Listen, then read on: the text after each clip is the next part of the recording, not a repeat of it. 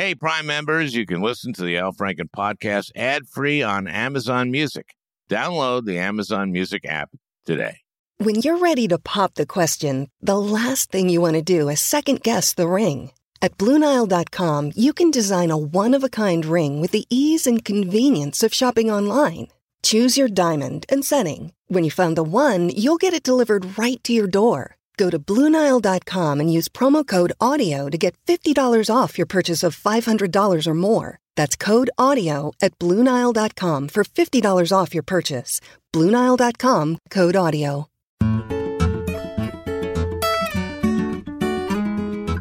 Hey, everybody, great one today, for a change. I know you're thinking, Al, you say that every week, and it's never true.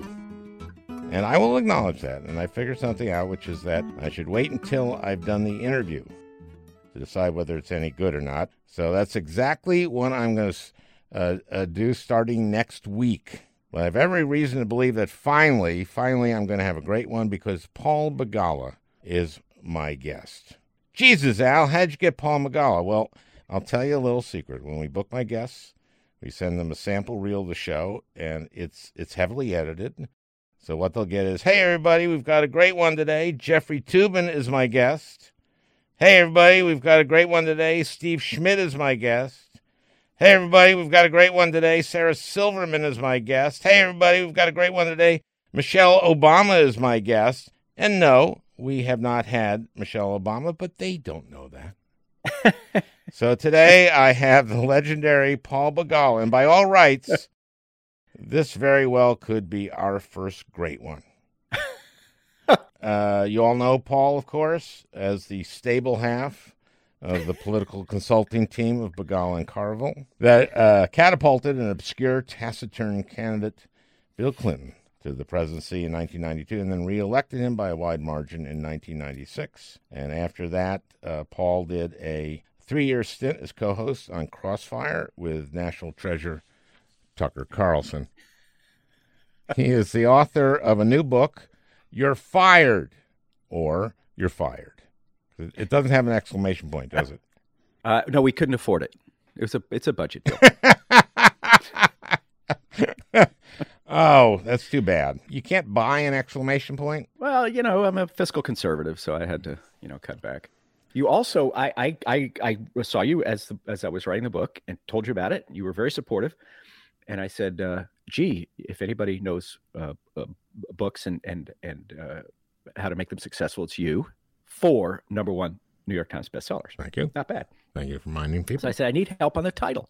And do you remember the title you suggested when I told you it was a book about, why we should defeat Trump and how to defeat Trump? No. What did I? You said, defeat the MF. And you suggested where to put the asterisks. So my joke is always like, put FUCK asterisk R. And then you had a subtitle, though. You remember? No, what was the subtitle? Defeat the MF and other ways to restore civility to our national discourse. Yeah, that's the formula. That's the formula. It's so great. Well, anyway, it's just hit the bookstores. And it's a how-to guide on getting rid of a deranged, mendacious employee if he's running for a second term. So welcome, Paul. Thank you, Al. This is a great thrill. It's an honor. Likewise. First, I want to thank you. I hope you remember this, for coming to Minnesota for me back in 2008. It was right at the beginning of the recount. You remember that? I do. I remember it well. I was so impressed by both you and by your supporters in that the lack of hysteria. You were so calm. Your supporters were so calm. I was terribly worried they were going to steal this thing from you. And, I don't know Minnesotans like you do. And they struck me as very, very different from my fellow Texans, right? They're really kind and process driven. They just wanted an honest outcome. And so did you. And I was really impressed. Well, the DFLers, Democratic Farmer Labor Party, DFLers, is nothing they love more than a training. So that's what you came to. We had to train hundreds and hundreds of folks to represent me at the counting tables because in Minnesota, you count everything by hand in a recount. And so we had this training event, and we wanted to attract even more volunteers than we were going to get. And so we had you and Bradley Whitford from the West Wing show up to Minnesota.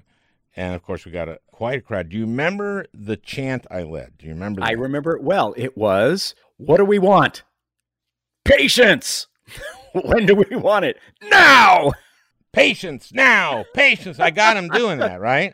I thought it was great. Yes, it was so much fun. Okay, so the book is really just a great outline, just a great companion for this cycle on how to beat Donald Trump. And you start with a mea culpa because you were part of a super PAC in 2016. Right.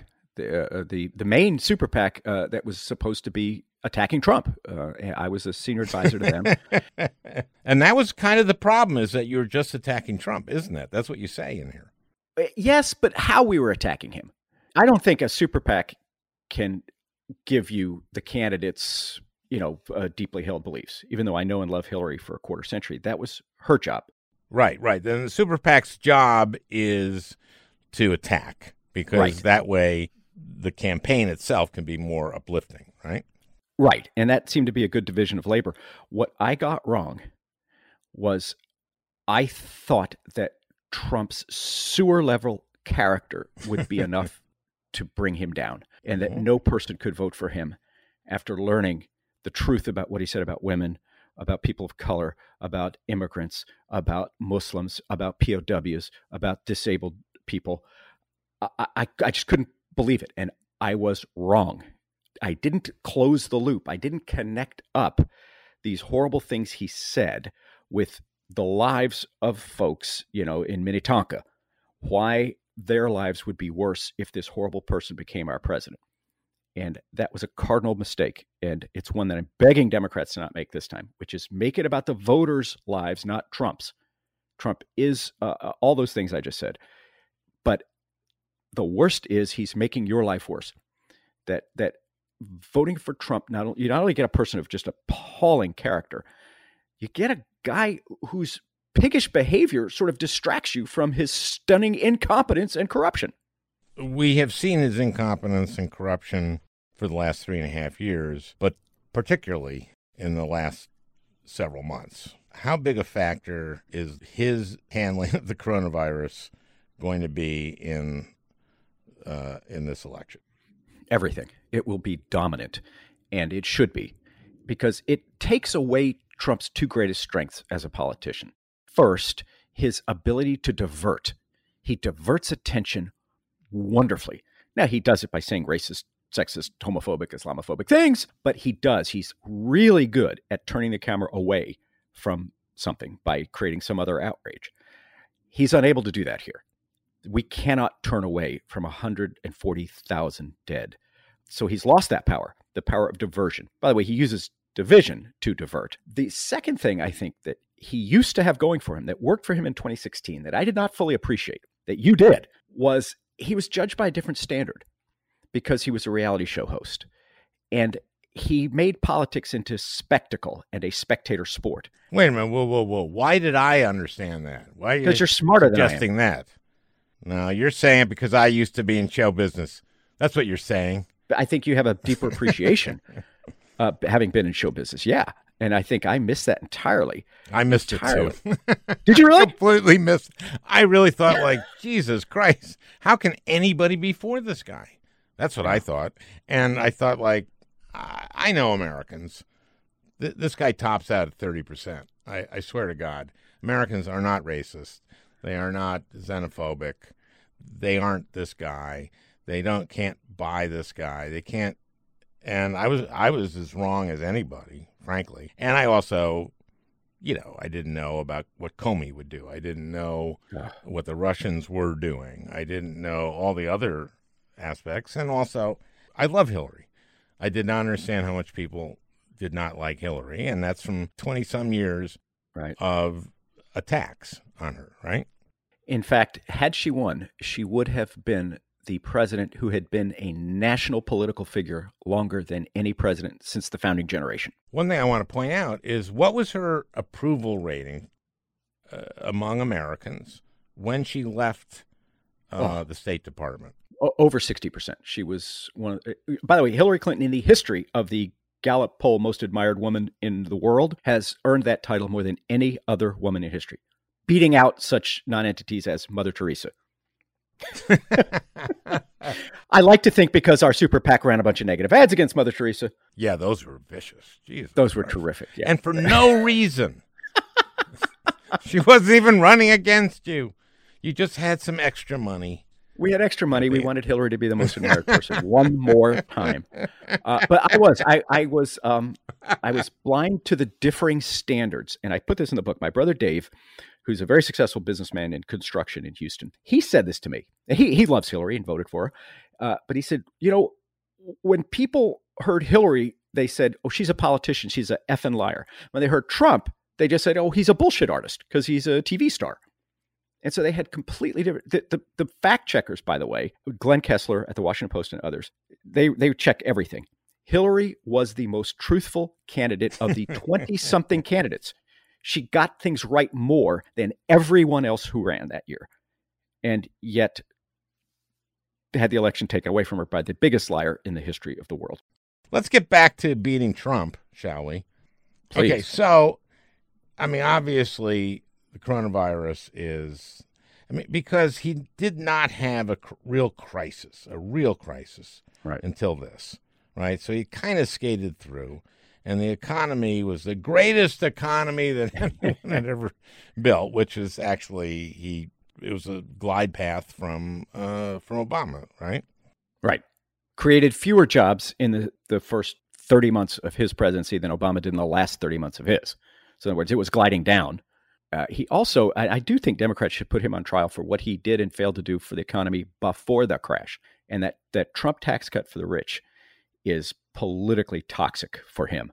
And I think Democrats should make that case, that he handed $2.3 trillion of our money to corporate CEOs, and it did nothing to stimulate the economy. Nothing. And that's an awful lot of money. I draw the contrast with Barack Obama, who saved the whole global economy and certainly the American economy for about $850 billion. So Obama spent less stimulus and did more with his stimulus package and recovery package in 2009. Not only did that tax cut not stimulate the economy as they said it would, but it added over $1 trillion to the deficit. And that's one of the things that just pisses me off so much, because I was on the floor during that, and I would go up to the Republicans who were managing that thing, and I'd say, this is gonna add $1 trillion to the deficit. Your own CBO says this, right? The Congressional Budget Office that you appointed says this. Oh no, it won't. It's going to stimulate the economy so much that it won't create, because of dynamic scoring, right? And of course, they don't care about deficits, do they? No, they don't, and they don't care about our money.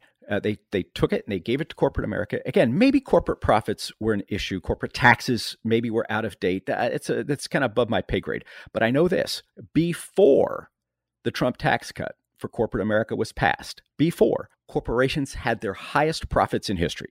So they may have had problems. They needed to update the tax code in some ways, but it was not a crisis in the same way that, for example, opioids is a crisis, which Trump, I think, has done very little about. Or in the same way that infrastructure, our roads, our water systems, good Lord, you can't drink the water in some places. That's a crisis. There's a healthcare crisis. There were real crises that Trump could have attacked with $2 trillion of our money and done a lot of good, and frankly, done a lot of good for himself politically.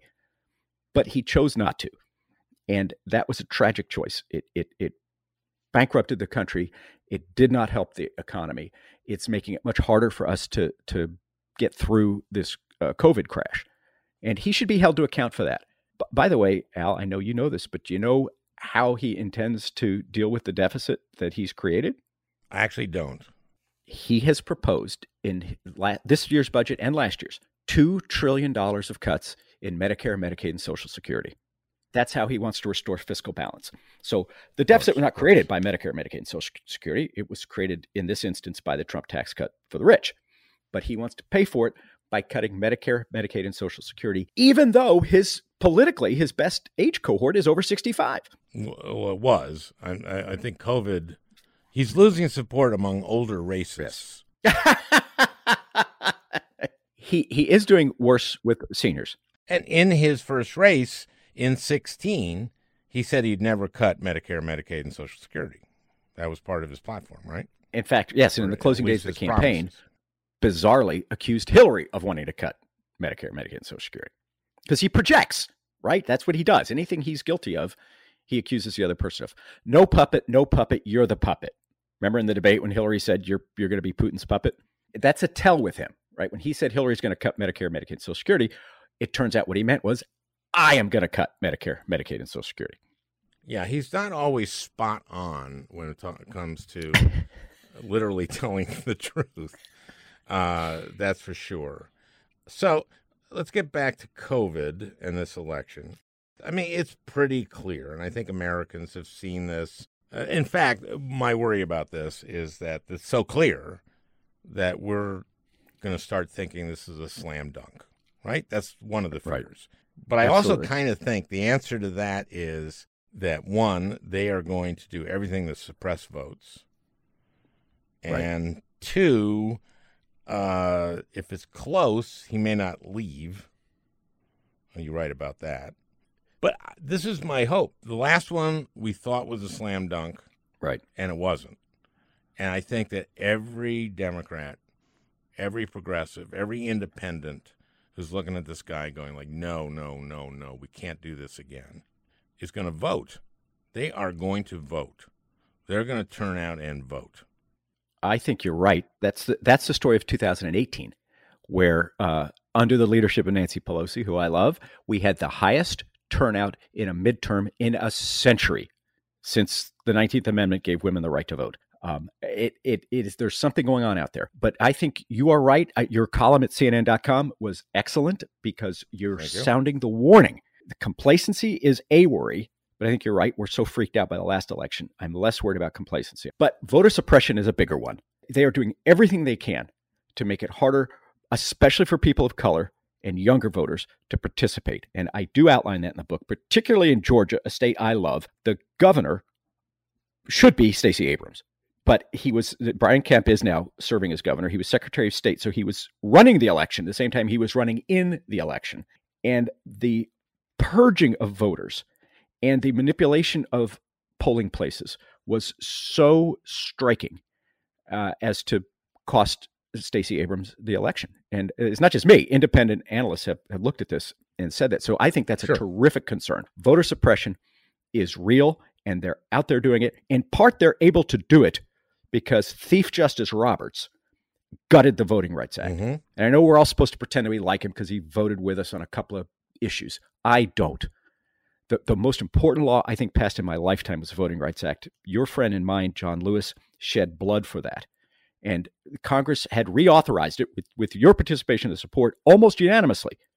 And then Chief Justice Roberts just stands up and says, no. And he takes out Section 5, which required states and localities to clear changes in the voting procedure before they could enact them to make sure that they didn't discriminate against black people. So they are empowered to do this now by the chief and by this terrible case, Shelby County versus Holder. So I think we have to really be on our guard against that, and we have to fight like hell. A guy I quoted there at great length, Mark Elias, who's the premier election and voting rights lawyer in America. Mark is my lawyer and was there in 2008 when you came and helped me there and did the recount, of course. Mark is a frequent guest on the Al Franken podcast, and we are really focused very much on voter suppression and vote by mail, which they're trying to prevent. And we have our eye on that. And one thing Mark says, and I want to say this almost every time I have the chance to, he says one of the most important things that my listeners can do is sign up to be poll workers, because we're assuming that COVID will be around then. Right. About, I don't know, is it 2/3 or 3/4 of poll workers are above 60 and half above 70. And we need young people to man the polls. If we don't have poll workers, the lines will be longer. It'll be harder to vote. That's really good advice. And I'm glad you and Mark are raising that with people. It's absolutely important. We don't want to put anybody at risk. But by the way, the vote by mail, That is particularly outrageous. Of course, Donald Trump votes by mail. Many of his staff vote by mail. The state of Utah does almost entirely vote by mail, and it's certainly not rigged or biased toward the Democrats. There are 5 states. There are 5 states that vote 100% by mail, and there's no fraud. There's just isn't. Right. But there's an interesting thing going on politically. I've talked to pollsters who are picking this up. The more Trump says don't vote by mail, the more Trump voters say they're not going to vote by mail. And the more Democrats say, well, hell, if he's against it, I'm for it. I maybe should do that. In other words, this may be boomeranging on him. He has a lot of voters over 65. I don't want anyone to get sick. I don't want anybody to put themselves in harm's way. But he may be stupidly suppressing his own vote more than the Democratic vote. Part of the thing I wrote in that CNN piece is that when your opponent is digging himself a hole, let him dig. Right. And it seems like Trump is continually digging himself a hole and continues to do that. The latest being that he doesn't want, in this next package that Congress is going to pass, he wants to cut funding for testing and for contact tracing. People know that's insane, right? Yes. They are watching in their lives the consequences of a failed presidency. It's no longer a reality show. This is not just a Twitter war between Donald Trump and Rosie O'Donnell. This is about your mom in a nursing home. This is about your kid in a preschool. This is about your job and your health and your life. And when he says we don't want testing, it's so spectacularly dumb. When we test more, we get more cases. No. But by the way, it's so stupid. I don't even have to explain why. It is so tragic. I mean, we're America. We are. You say this in your article. It's so true. We all were raised on American exceptionalism. I was raised to believe this country can do anything, and we can.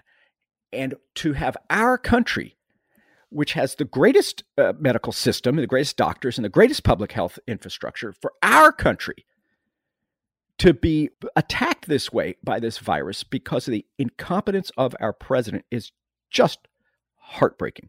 The fact that is happening is because elections matter. And there's no person who could ever convince me that if Hillary Clinton, with her vast experience in healthcare and her vast knowledge, there's nobody can convince me that she would be attacking Anthony Fauci and saying, let's not test people to see if they have this potentially deadly virus, because we don't want to know. Yeah, I mean, the other countries that have approached this successfully, and it's a lot of them, have done exactly what Fauci has said to do, which is social distancing, wear masks, testing, and then contact tracing.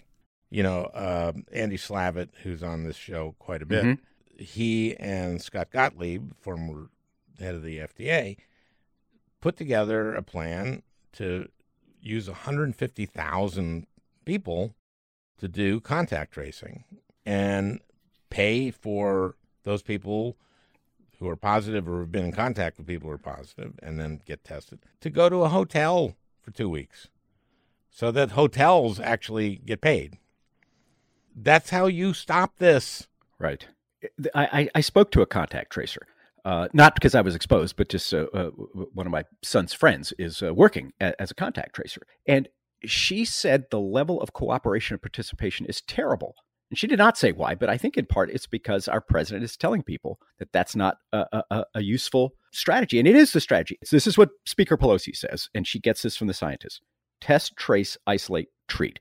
That's what we need to be doing. I spoke to someone else, one of my best friends, Steve Domenico, who you may have met. He was an advance man in the Clinton days. He's working on the Navajo Nation now.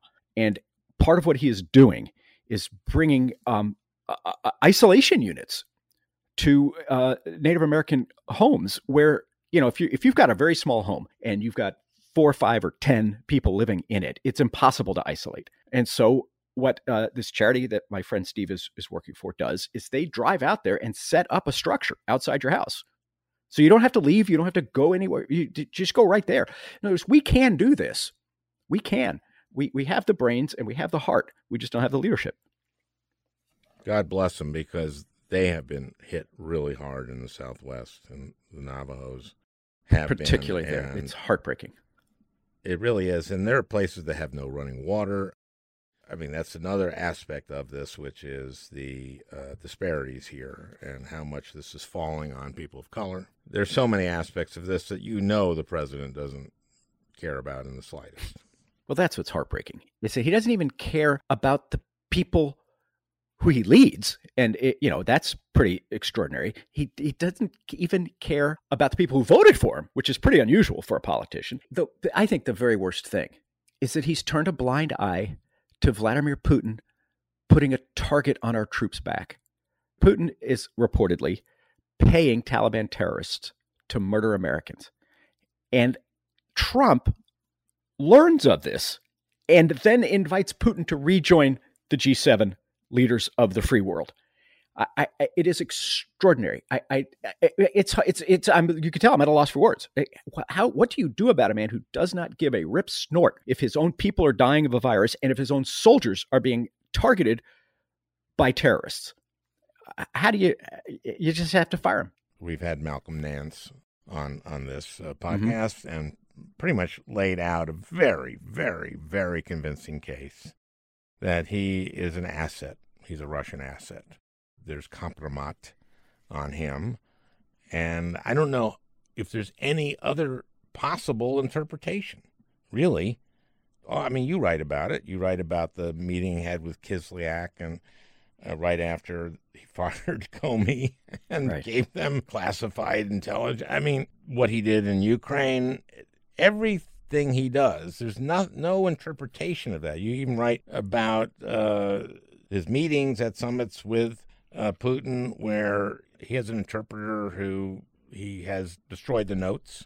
I mean, come on. It's really hard not to buy that there is and how could he not have taken money from the Russians? And that's how they do it, right? I suppose. It's not my field, but there is no good explanation. I know that. I have friends who are for Trump. Okay, I do. And yeah. What they say is what Trump says, which is like literal nonsense. They say, well, it's good to get along with Russia. Not bad. It's good.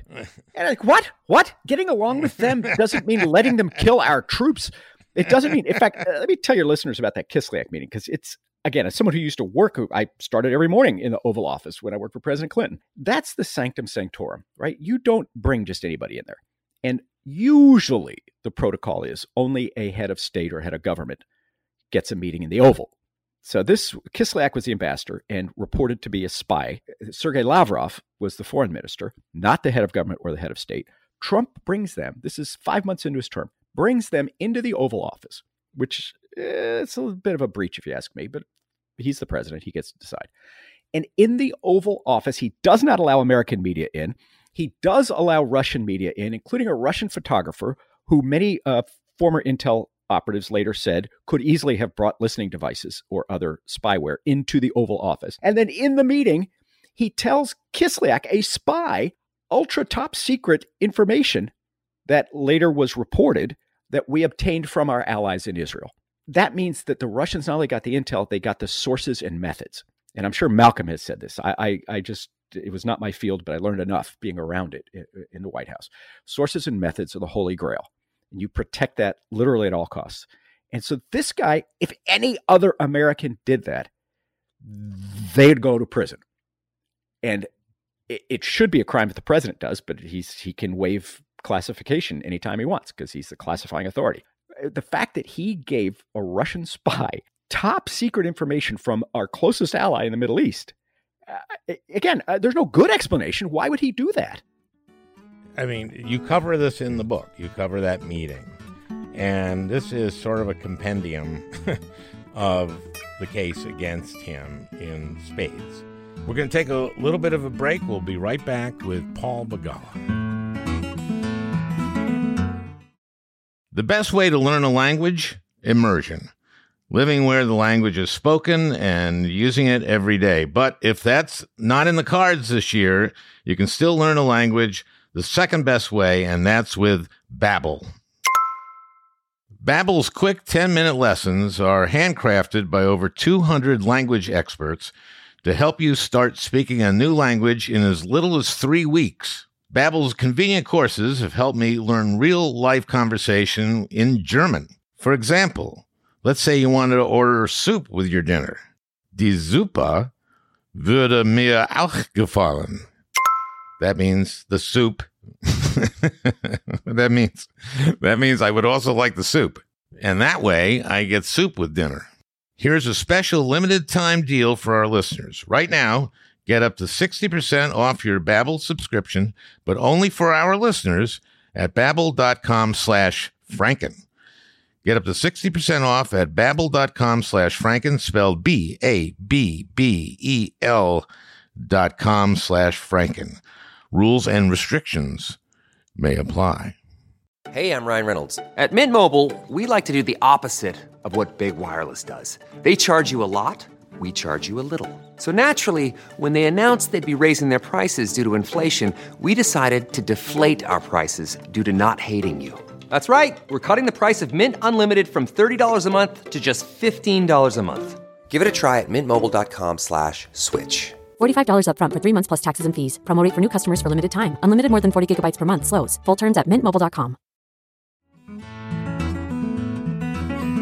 Hey, we're back with Paul Begala. Let's talk about some of the other things that you talk about in terms of winning this thing. For example, let's just talk about healthcare, for God's sakes, because I think, as you point out, 18 was all about healthcare.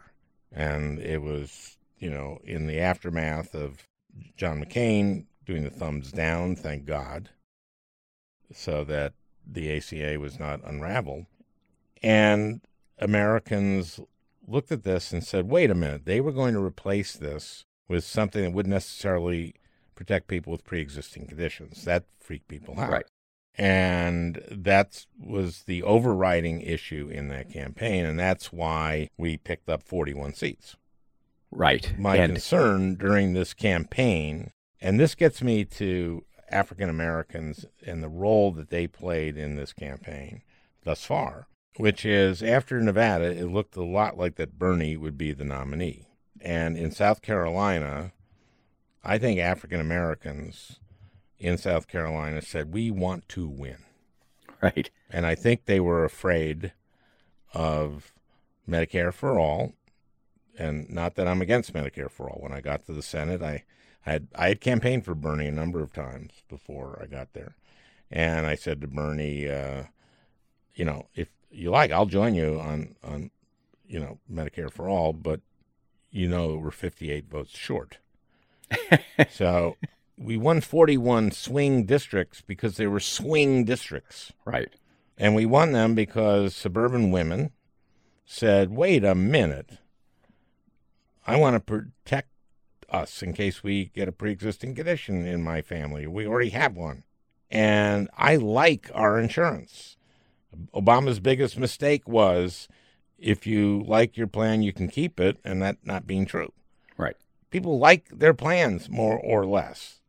We have a lot to do in terms of reforming our healthcare system and the way insurance companies work, and especially the way pharmaceutical companies work. Right. And didn't you feel that? Didn't you feel that it was like the African-American voters in South Carolina went, whoa, whoa, whoa, whoa, whoa.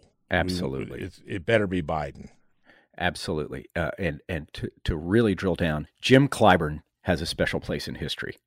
He's a veteran congressman from South Carolina. He stepped up and endorsed Joe Biden going into the South Carolina primary when Biden had been beaten badly in Iowa and New Hampshire. And that really galvanized support for Joe. And I think it's exactly what you're saying. You know this, but some of my friends on the other side don't understand this. The heart and soul of the Democratic Party is people of color, especially African-American women. And when Joe was able to run so strongly in that community, I think some of it was that he'd earned it from many years as President Obama's vice president and many years in the Senate. He also, I think you're right, that was talking to a community that I think they wanted reconciliation more than revolution. And that's what Joe offered. This healthcare issue, you're right, it has not gone away. It was the biggest issue of 2018. It should be the biggest issue in 2020. I think it is. And I'm sure your listeners know this, but as we speak, Donald Trump and his administration is in federal court trying to take away the Affordable Care Act, which protects people who have pre-existing conditions. And because I chose to write a book about it, I looked it up. 129 million Americans under the age of 65 have a pre-existing condition. Over 65, we don't worry about them because you can't lose your Medicare. 129 million. That's half of us, roughly. Half of the people. And by the way, if you don't have one now, just hold tight. You'll get one. Because as you move closer to past 50 and 60, it gets to like 85% of us have a pre-existing condition. And Trump is in court asking the federal courts to throw all that out and leave yourselves to the tender mercies of the insurance companies to empower them once again to dump you if you commit the sin of having a pre-existing condition, which can include being a woman.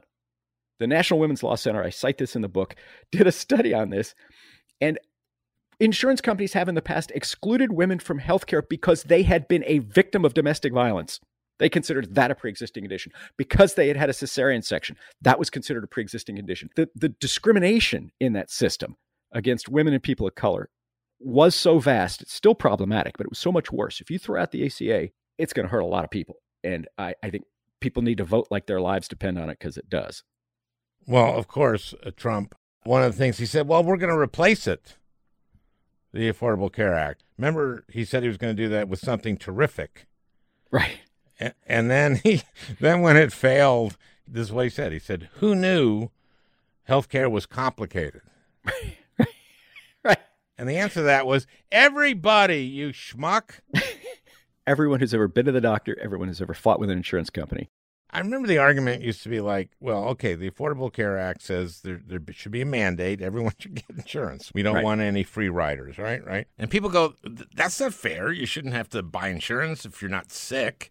Yeah, you should. Everybody who's got a car has to buy car insurance. Well, some people don't have cars. Okay, then they don't have to buy car insurance. But everybody does have a body. And everybody's going to get sick sometime, unless, I don't know, you eat it early. Right? You're just going to get sick. I mean, that's like much higher percentage than people get in a car accident. Much higher. And now we see this. We're in the middle of a pandemic. That's the thing. There is a deadly virus. Again, I was a liberal arts major. I've never seen a virus or a germ, but I believe Dr. Fauci when he says they're there. I can't see them, but that's okay. It's a deadly virus in a lot of cases. And in the middle of a pandemic that so far has killed 140,000 of us, really? This is the time to get rid of healthcare? Well, immediately, but look at all the people who've lost their jobs. And where are they going? Millions have been going to the Affordable Care Act. That's you can. If you lose your job, you can go to the Affordable Care Act and get covered. As opposed to doing COBRA, where you have to basically pay the entire full boat of what you and your employer together paid. And there are some people who are doing that, and they're using the extra $600 a week in unemployment compensation that the Democrats got in the last CARES Act. So they're using that $600. It's getting eaten up entirely by COBRA, health insurance cost. And so the Republicans want that $600 to be taken away from you. The one thing that's keeping body and soul together. It's just indescribably cruel. Well, some people are getting more than what they would get from their job. So it's anti-work because they're getting $600. They're literally friggin' saying that. Right. So we've driven the minimum wage down so low that now we're going to complain that people get unemployment compensation when they lose their job. And in some cases, that on the way in here. I was listening to C-SPAN, as I am, for some reason, want to do. And it was a House hearing. And they had Bernanke and some of the other former Fed chairs. They were saying the same thing, which is you need to do this. Right. You need to do this. And there was some Republican representative from Indiana who was going like, there are people getting more from the 600 than they got when they were working. And that's anti-work. And shouldn't we have some pro-work incentive by cutting that? It was like, Jesus. Well, this is what folks have to know, is that it's not just Trump. It's Trumpism. And it's why, as you argue in your CNN piece, I argue in my book, we not just have to beat him. We have to discredit him and his philosophy so that other Congress members, senators, governors don't follow in their place. I don't know if you saw this. The governor of Missouri said, well, of course kids are going to go back to school, and of course they're going to get COVID, but they're not going to go in the hospital. They're kids. They'll just go home and get better. It's fine. They get better. But when they go home, there's another step. What would that? Well, yeah, there's mom and dad and Nana and grandpa. It is so spectacularly stupid. And that's why we have to discredit the whole regime. Because, I don't know Governor Parson of Missouri, and I'm sure he's a lovely man, but I do know Nicole Galloway, the Democrat who's running against him, and she's terrific. And so I've already done some campaigning with her virtually. And then I particularly noticed this clip this morning when the governor said that. That's just institutionalized stupidity and cruelty. To not care whether children get sick. Like, that didn't come from a political consultant. Let me defend my profession. I don't think a political consultant would say, Governor, I have a great idea. Tell people you don't give a rip snort if their kids get sick and then bring a deadly virus home to Nana. Well, in his defense, you have the president saying, if you stop testing, you won't have any new cases. I would submit that is every bit as stupid, if not more stupid. It is.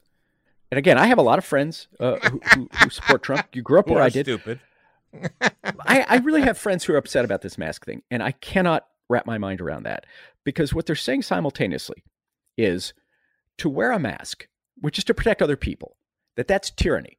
For the governor, I live in Virginia. My governor's a doctor. He issued a mask order. I'm following it. I figure, again, Dr. Northam, my governor, probably knows more about this stuff than I do. And so I wear a mask. And it's not tyranny, actually, tell you the truth, but I'm okay with it. But for my Trump friends, it is tyranny to wear a mask. But for unmarked paramilitary federal troops in Portland to arrest people, beat them, tear gas them, that's okay? That's not tyranny? Like, what the hell?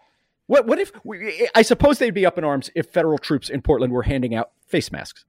That would be tyranny, Al. Tyranny is in the mind's eye. I can't remember. I think it was in California, just a town meeting where they had all these people who were saying that this is a violation of my freedom to make me wear a mask. I remember there was some woman who was just furious because if she wears a mask, the CO2 that she exhales will come back in her lungs. And that she'll have to be inhaling CO2. But the government's making her do that. Again, I'm not a doc, but it seems to me that's what happens. That's what happens when you wear a plastic bag over your head, not a cloth mask, ma'am. And he is not below 38%, I don't think he's below 40%, really, or we don't know. What is that? I have theories about this. One of which is a theory which gives them some credit. So you want to hear my theory? Yes. Which is, okay, let's say you're from Wilkes-Barre, Pennsylvania. Sure. And you visit Washington, D.C., and you see all these gleaming buildings and all these fancy restaurants. And clearly people in Washington, D.C., in the government, are doing really well in this government town. Right. Not just in the government, but lobbyists, et cetera. And you go like, I haven't seen any of this happening in Wilkes-Barre. I haven't seen any of this. These people in this government town, it's all self-dealing. And when Donald Trump, when he ran, he was going to end that. He was going to drain the swamp. Now, the first part about that, I understand. I understand why people don't like elites. Right. I mean, who can blame them?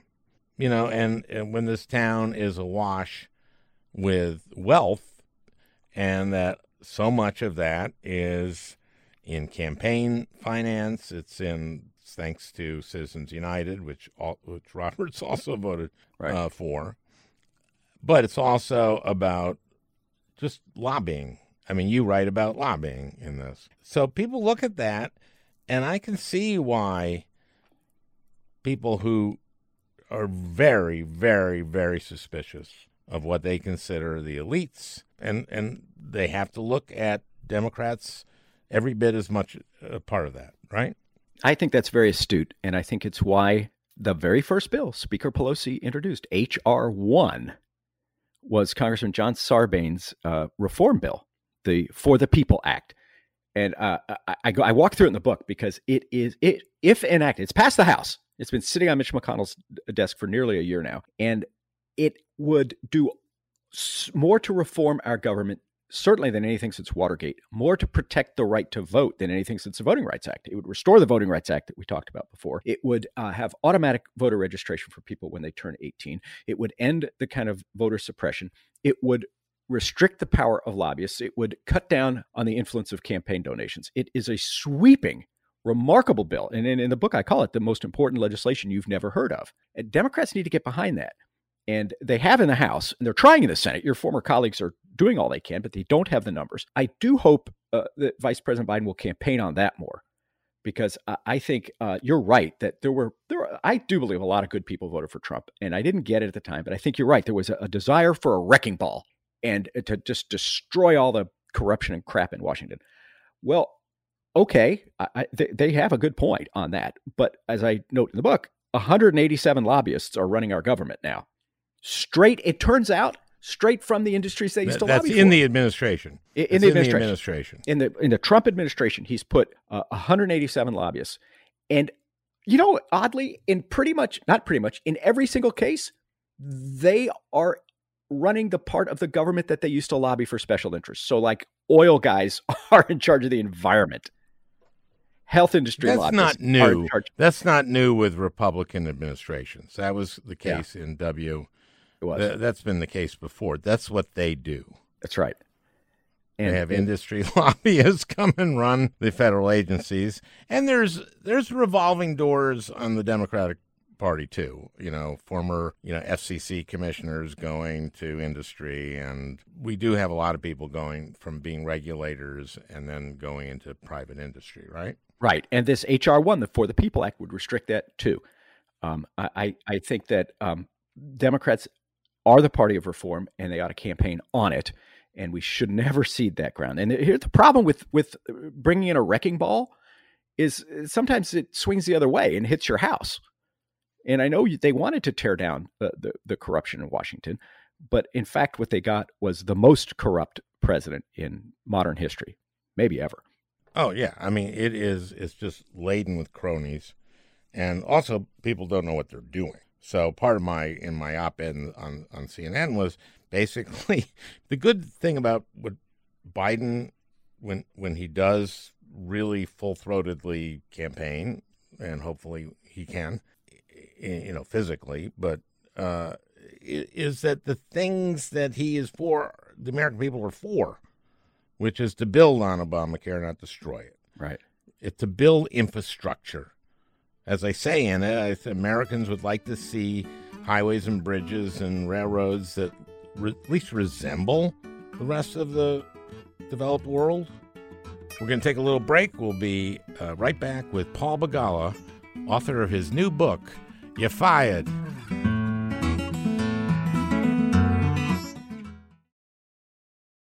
This episode is brought in part to you by Audible, your go-to destination for thrilling audio entertainment. Whether you're looking for a hair-raising experience to enjoy while you're on the move or eager to dive into sinister and shocking tales, Audible has an exclusive collection of thrillers from best-selling authors that will keep you on the edge of your seat. Like James Patterson's first audio-only thriller, The Coldest Case. Experience stories like never before, where every chilling detail is brought to life by captivating sound design. Plus, as an Audible member, choose one title a month to make yours forever. And now, new members can try Audible free for 30 days. Just visit audible.com/WonderyPod or text WonderyPod to 500-500. That's audible.com/WonderyPod or text WonderyPod to 500-500. That's not just the sound of that first sip of Morning Joe. It's the sound of someone shopping for a car on Carvana from the comfort of home. That's a good blend. It's time to take it easy, like answering some easy questions to get pre-qualified for a car in minutes. Talk about starting the morning right. Just like customizing your terms so your car fits your budget. Visit Carvana.com or download the app to experience car shopping the way it should be. Convenient, comfortable. Ah.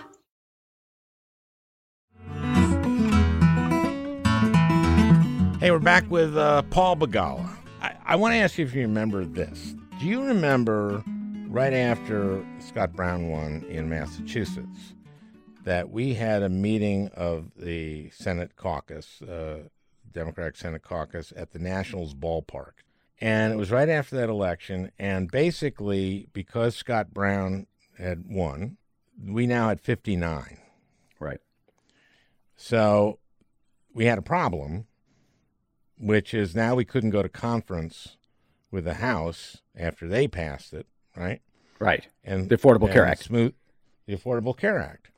Here's who was there. It was you, I think, were kind of acting as MC. Tim Kaine was there, who was head of the DNC at the time, and Axelrod. And I recall this very plainly. President came, and along with him the cameras, etc., and spoke to us. He left, then all the press left. We were having a private thing.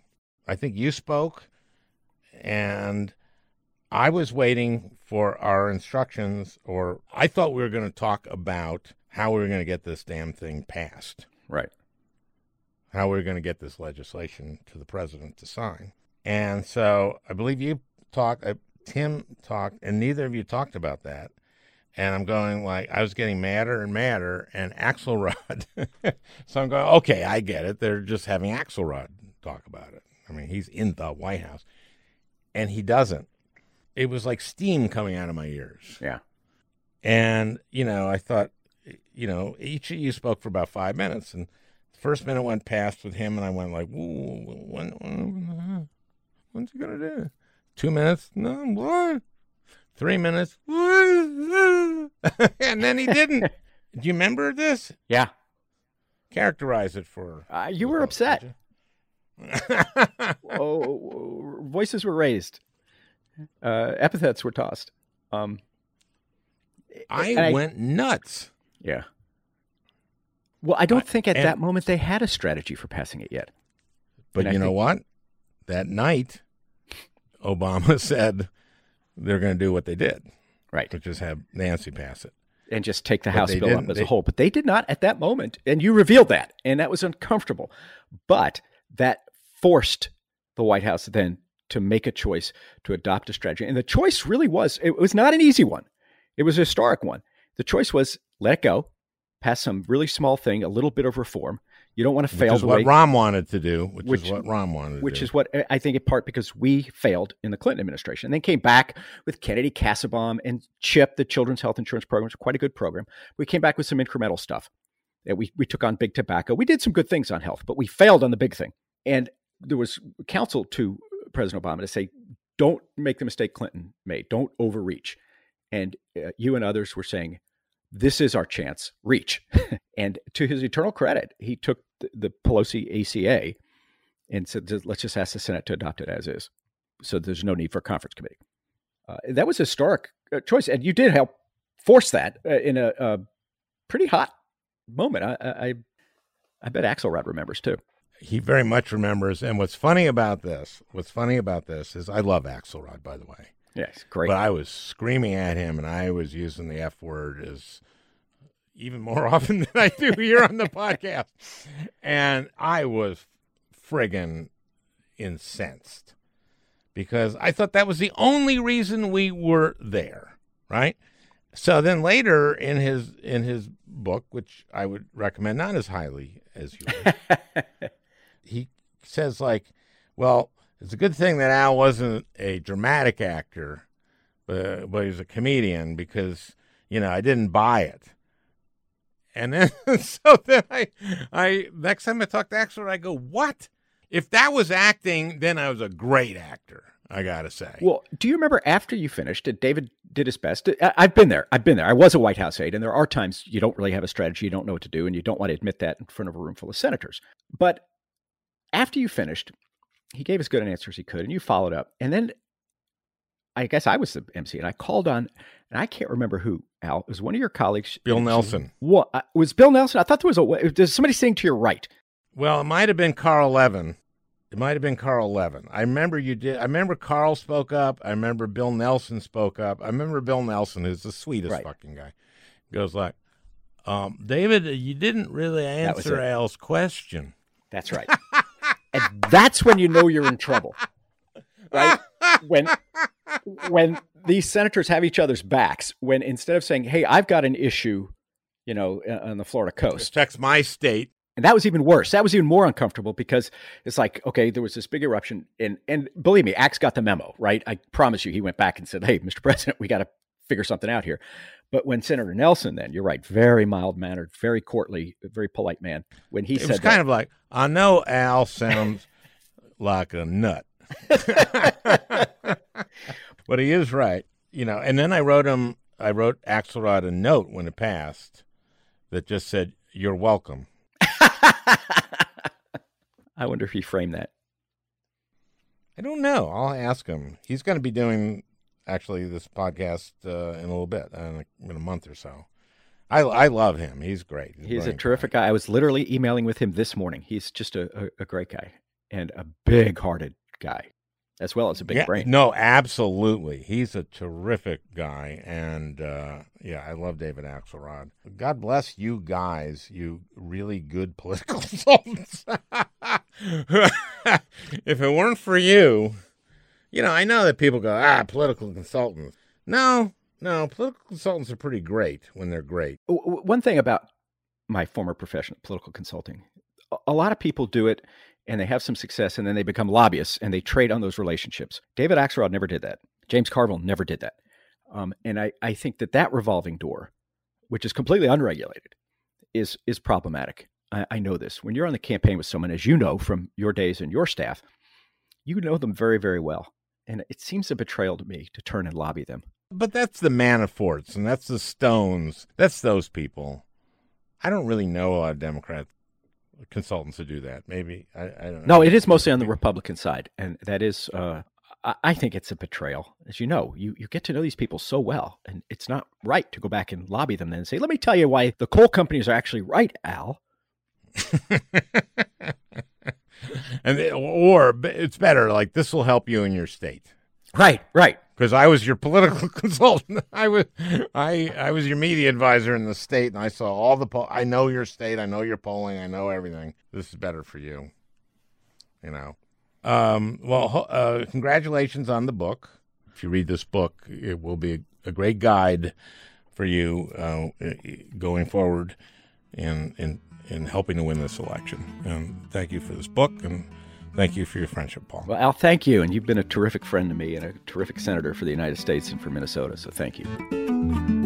Well, I hope you enjoyed listening. That beautiful music is by Leo Kottke, the great Leo Kottke. I want to thank Peter Ogburn for producing this podcast. We'll talk again next week.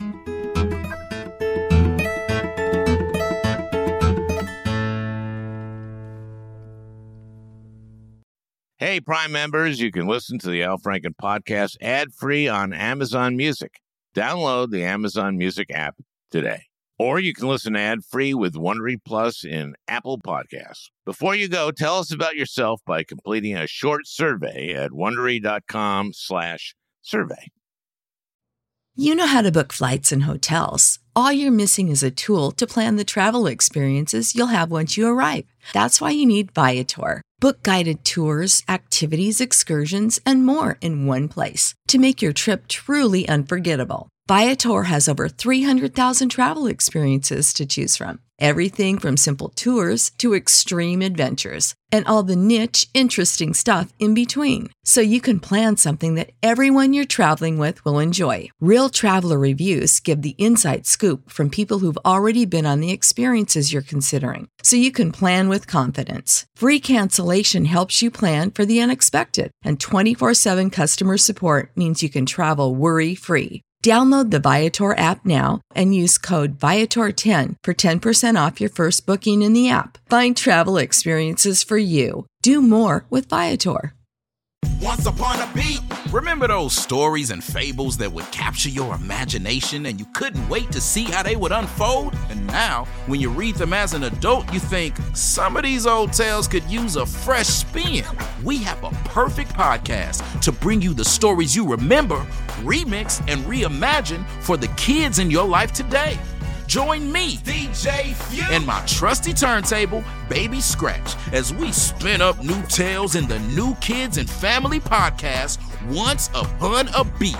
Wondery and Tinkercast are bringing you a jam-packed, music-filled weekly party where hip-hop and fables meet. It's Once Upon a Beat. Follow Once Upon a Beat on the Wondery app or wherever you get your podcasts. You can listen to Once Upon a Beat early and ad-free right now by joining Wondery Plus in the Wondery app or Wondery Kids Plus in Apple Podcasts. Once Upon a Beat.